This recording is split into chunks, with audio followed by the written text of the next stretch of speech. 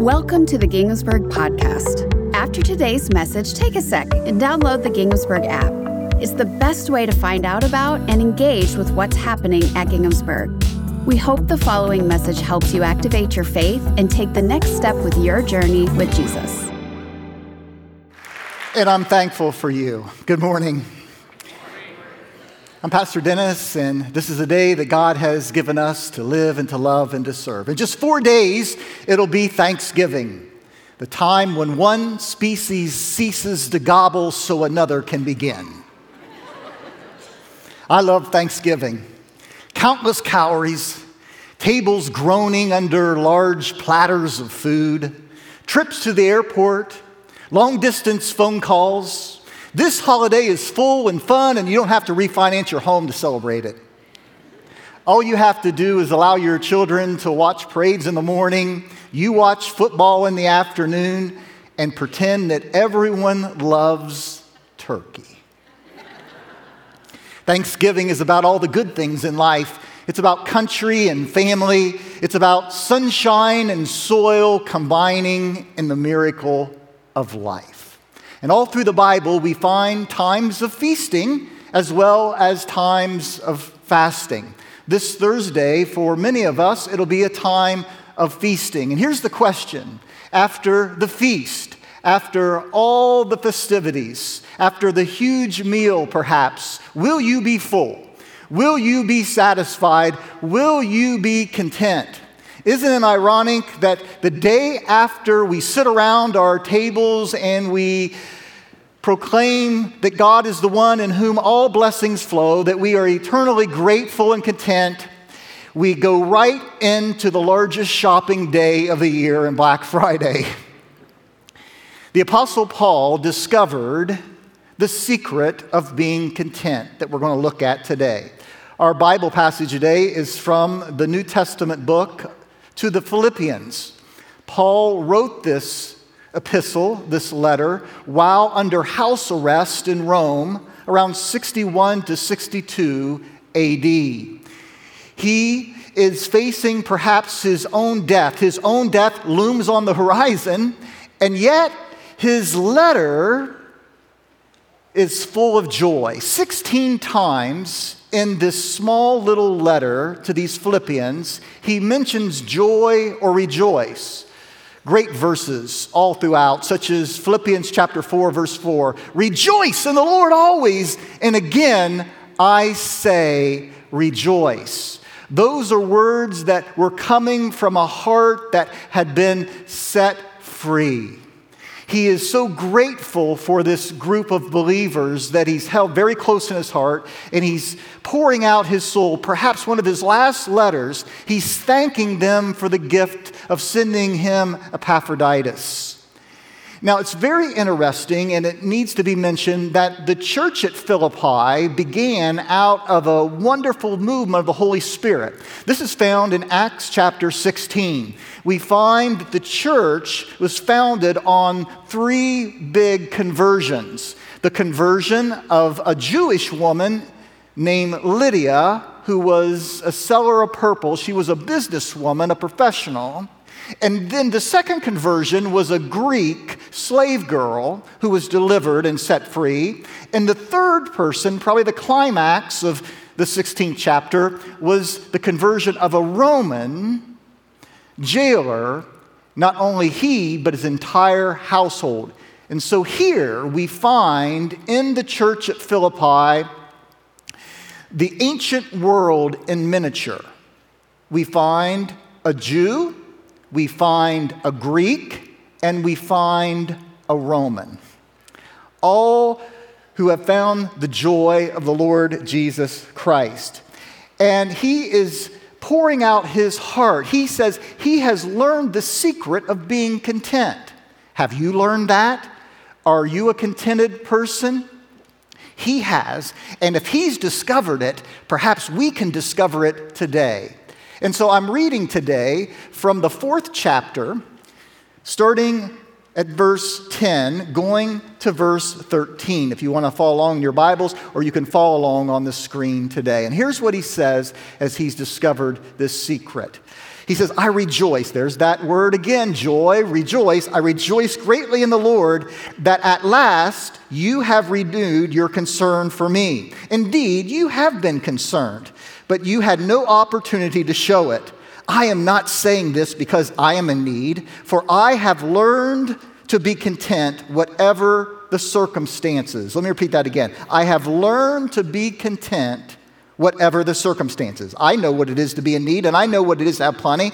I've learned the secret of being content in any and every situation, whether well-fed or hungry, whether living in plenty or in want. And then he says this, I can do everything through him who gives me strength. There's that key verse that some of us learned many, many years ago, Philippians chapter 4, verse 13. I can do all things through Christ who gives me strength. That's where the joy comes from. Now, let's just kind of unpack that. Let's look at that. Look at verse 12. Now, remember, he's sitting in a jail cell. He's chained to a Roman guard, as we shall see. And yet, he's writing words of hope. He says, for I've learned the secret of being content in any situation when I live with God. So what he's suggesting here is what?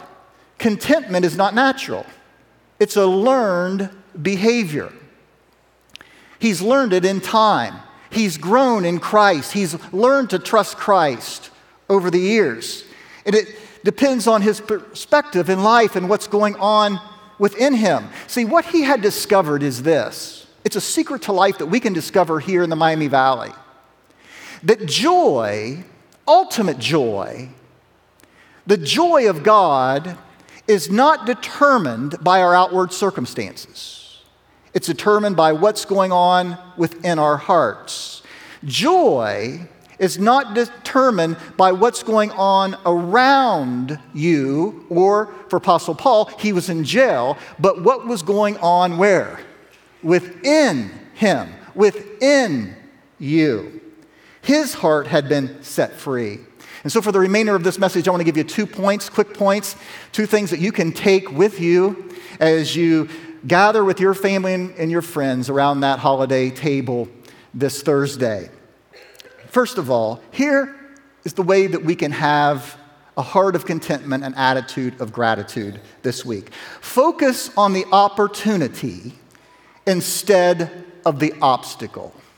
Focus on the good things before you and not the obstacle. Focus on the potential and not the problem. The Apostle Paul did that. Let's go back to the first chapter of Philippians, and he'll tell you what's happened to him. This is 1 Corinthians chapter 1, verses 12 to 14. He says, I want you to know, brothers and sisters, that what has happened to me has actually served to advance the gospel. That word advance in the Greek literally means to move forward in spite of obstacles and dangers that block your path. So he had all these obstacles, he had all these problems, and he said, actually, these problems helped him to carry out the good news message of joy of Jesus. So we asked the question, well, what actually happened to Paul?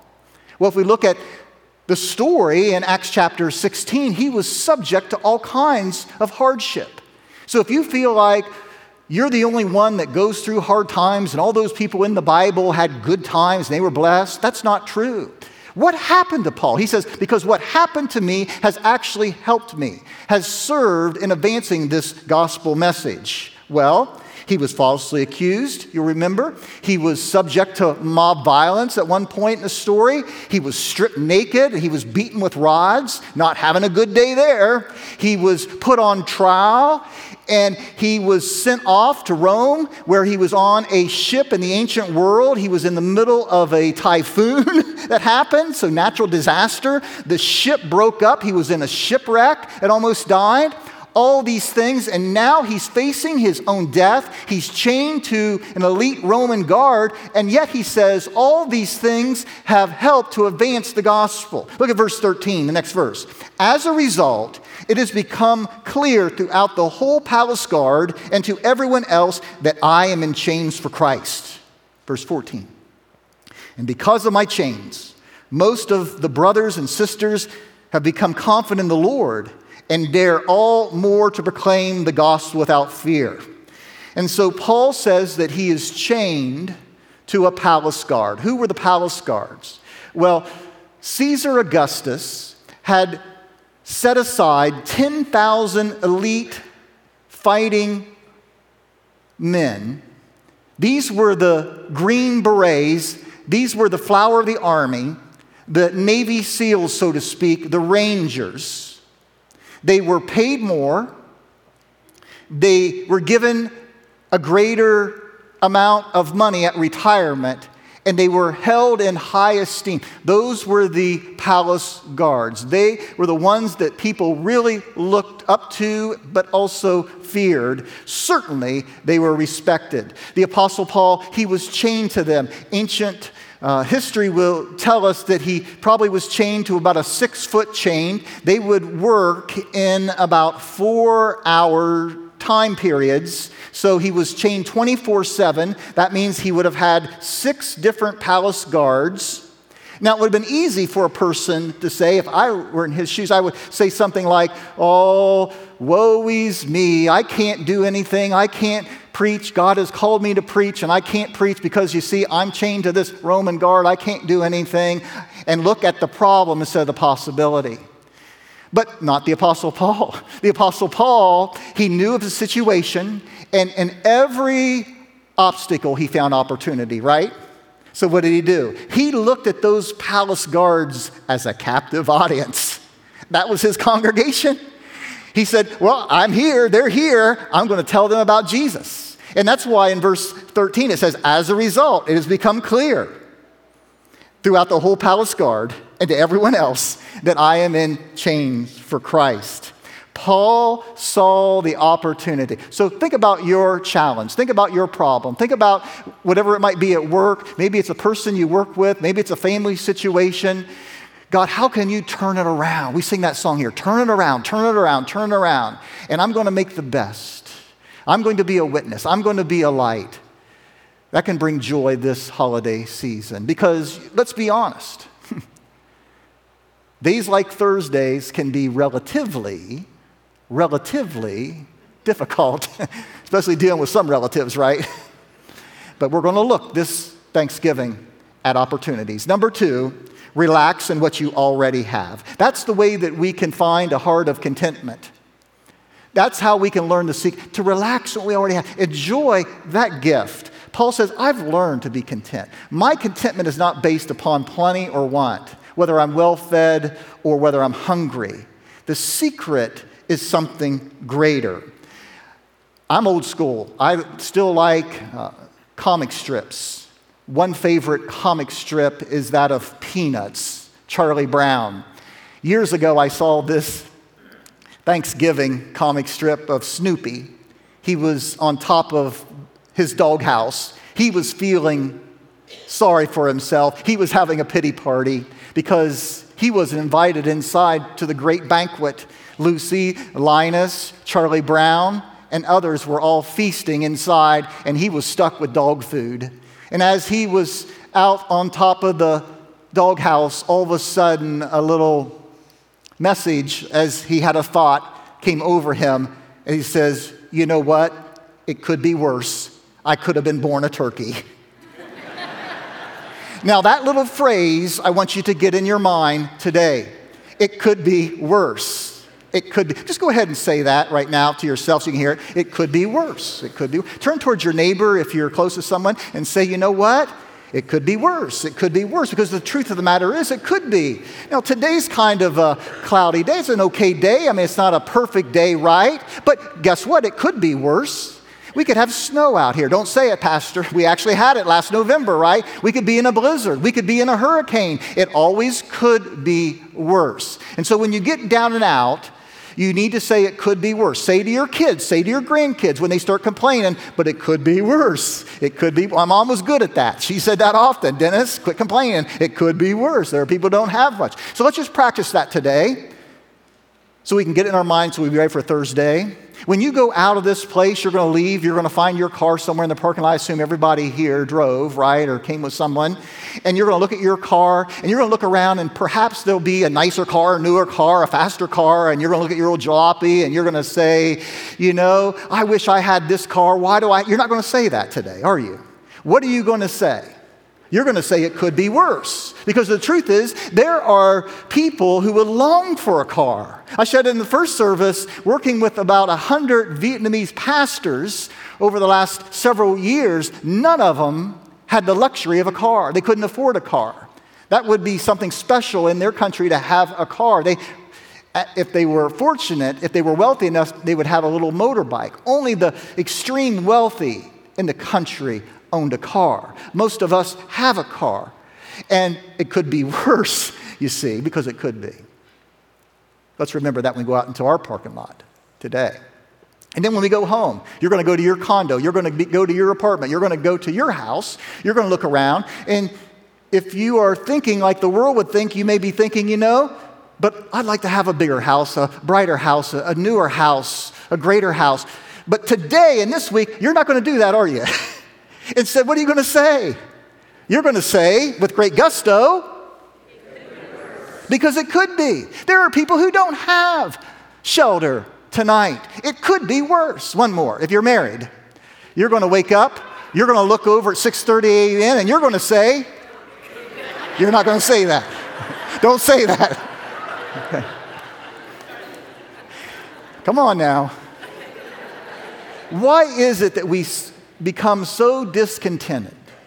Why is it that often, if we have 1,000 things in our lives, we won't focus on the 997 things that we do have, but we focus on the 3 things that we don't have? People become so discontented. I mean, think about this. Tall people want to be short. Short people want to be tall. People with curly hair want straight hair. People with straight hair want curly hair. Some people just want to have hair. There are single people who want to be married, and there are married people who want to be single, right? Husbands and wives grow discontented over time because they fail to look at the treasure they have with one another, and they start looking around. Let's take a traditional sense. So you have this husband, hear it all the time. He starts thinking about the fact he's fussing and fighting and carrying on with his wife, and he starts looking at his buddy's wife. She sure is prettier. She sure is nicer. She sure is kinder. She sure does understand. My wife doesn't. But here's what this guy doesn't really see. He doesn't see his buddy's wife early in the morning when her hair is hanging down. When she's got breath that can stop a Mack truck. He doesn't see that. When PMS turns their house into Jurassic Park, he doesn't see that. Wives do it too. And heard about this couple. They were always at each other, older couple, always at that nagging point. Why don't you do this? Why don't you do that? Don't you care? So they were out in their front yard, and the woman was admiring the relationship of the young couple who lived next door, just newlyweds. And they were both out there, and she was watching the man come home. Now, his wife had just got home from work, and she was already home, and she was out near the front door. He came by, and he was carrying a nice bouquet of flowers. And he came up to her very softly. He said, just glad to be in your presence, babe. Gave her a soft kiss. This older couple is over here looking at all this. She says to her husband, well, why don't you do that? He said, well, I hardly know the woman. Those are bad jokes today, but I got you to listen. We become so discontented, don't we? Whether it be our car, our kids, our job situation, we need to relax in what we already have. Would you read this verse with me from the Good News Translation from Ecclesiastes chapter 6, so I don't feel all alone up here. Let's read it together. It is better to be satisfied with what you have than to always be wanting something else. It's true. Because true life is not found in the abundance of things. True life is found in a relationship with the Lord Jesus Christ. Close with this. Several years ago, I had the opportunity to visit the Managua City dump. I've told some of you this story months ago. Over 2,000 people at the time lived around this open-air dump, not like our landfills, in the heart of Nicaragua, the second poorest, underdeveloped country in the Western Hemisphere. And they spend their day rummaging through the dump, trying to find items that they can resell. They live in shanties. And I remember standing there. Some of you have been there as well. Jim Wilson, when he was in Troy, took several groups, several hundred people down to Managua a decade ago. We met a woman who was the matriarch of the dump. She was kind of the most respected person, the grandmother who lived in one of the shanties, who was a person of faith. Her name was Esther. And so we asked her, how could you do it, Esther? How could you be so full of the Spirit?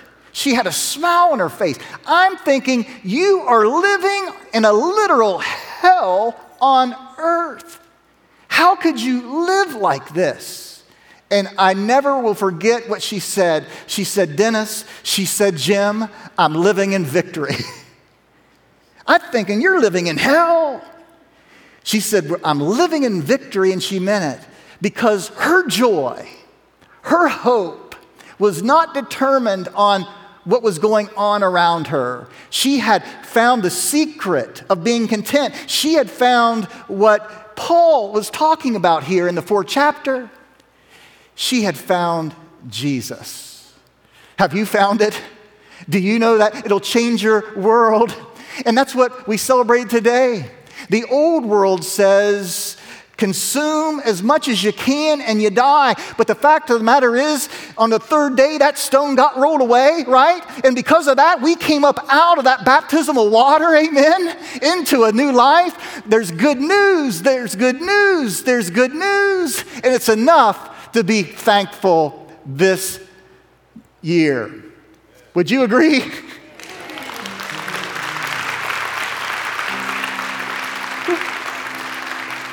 And so, amen, may it be so. Lord, I just pray for every family here. What a blessing they are to each other and to me. I thank you for those who came up out of that water today. Good news, good news, good news. I thank you for those who have shared their faith that life is not determined by their outward circumstances. And I pray blessings not only on them, but each of us will discover that there's more to life than what we experience. There's joy beyond this moment, eternal joy that's found in the person of Jesus Christ. And so I pray, Lord, that you will bless each family. This Thanksgiving, they may be full of hope. Bless our conversations, fill them with grace, compassion. Heal relationships on Thursday as well. And may the living Christ be found sitting around each holiday table this week. For we pray this in Jesus' name. And if you agree, say amen.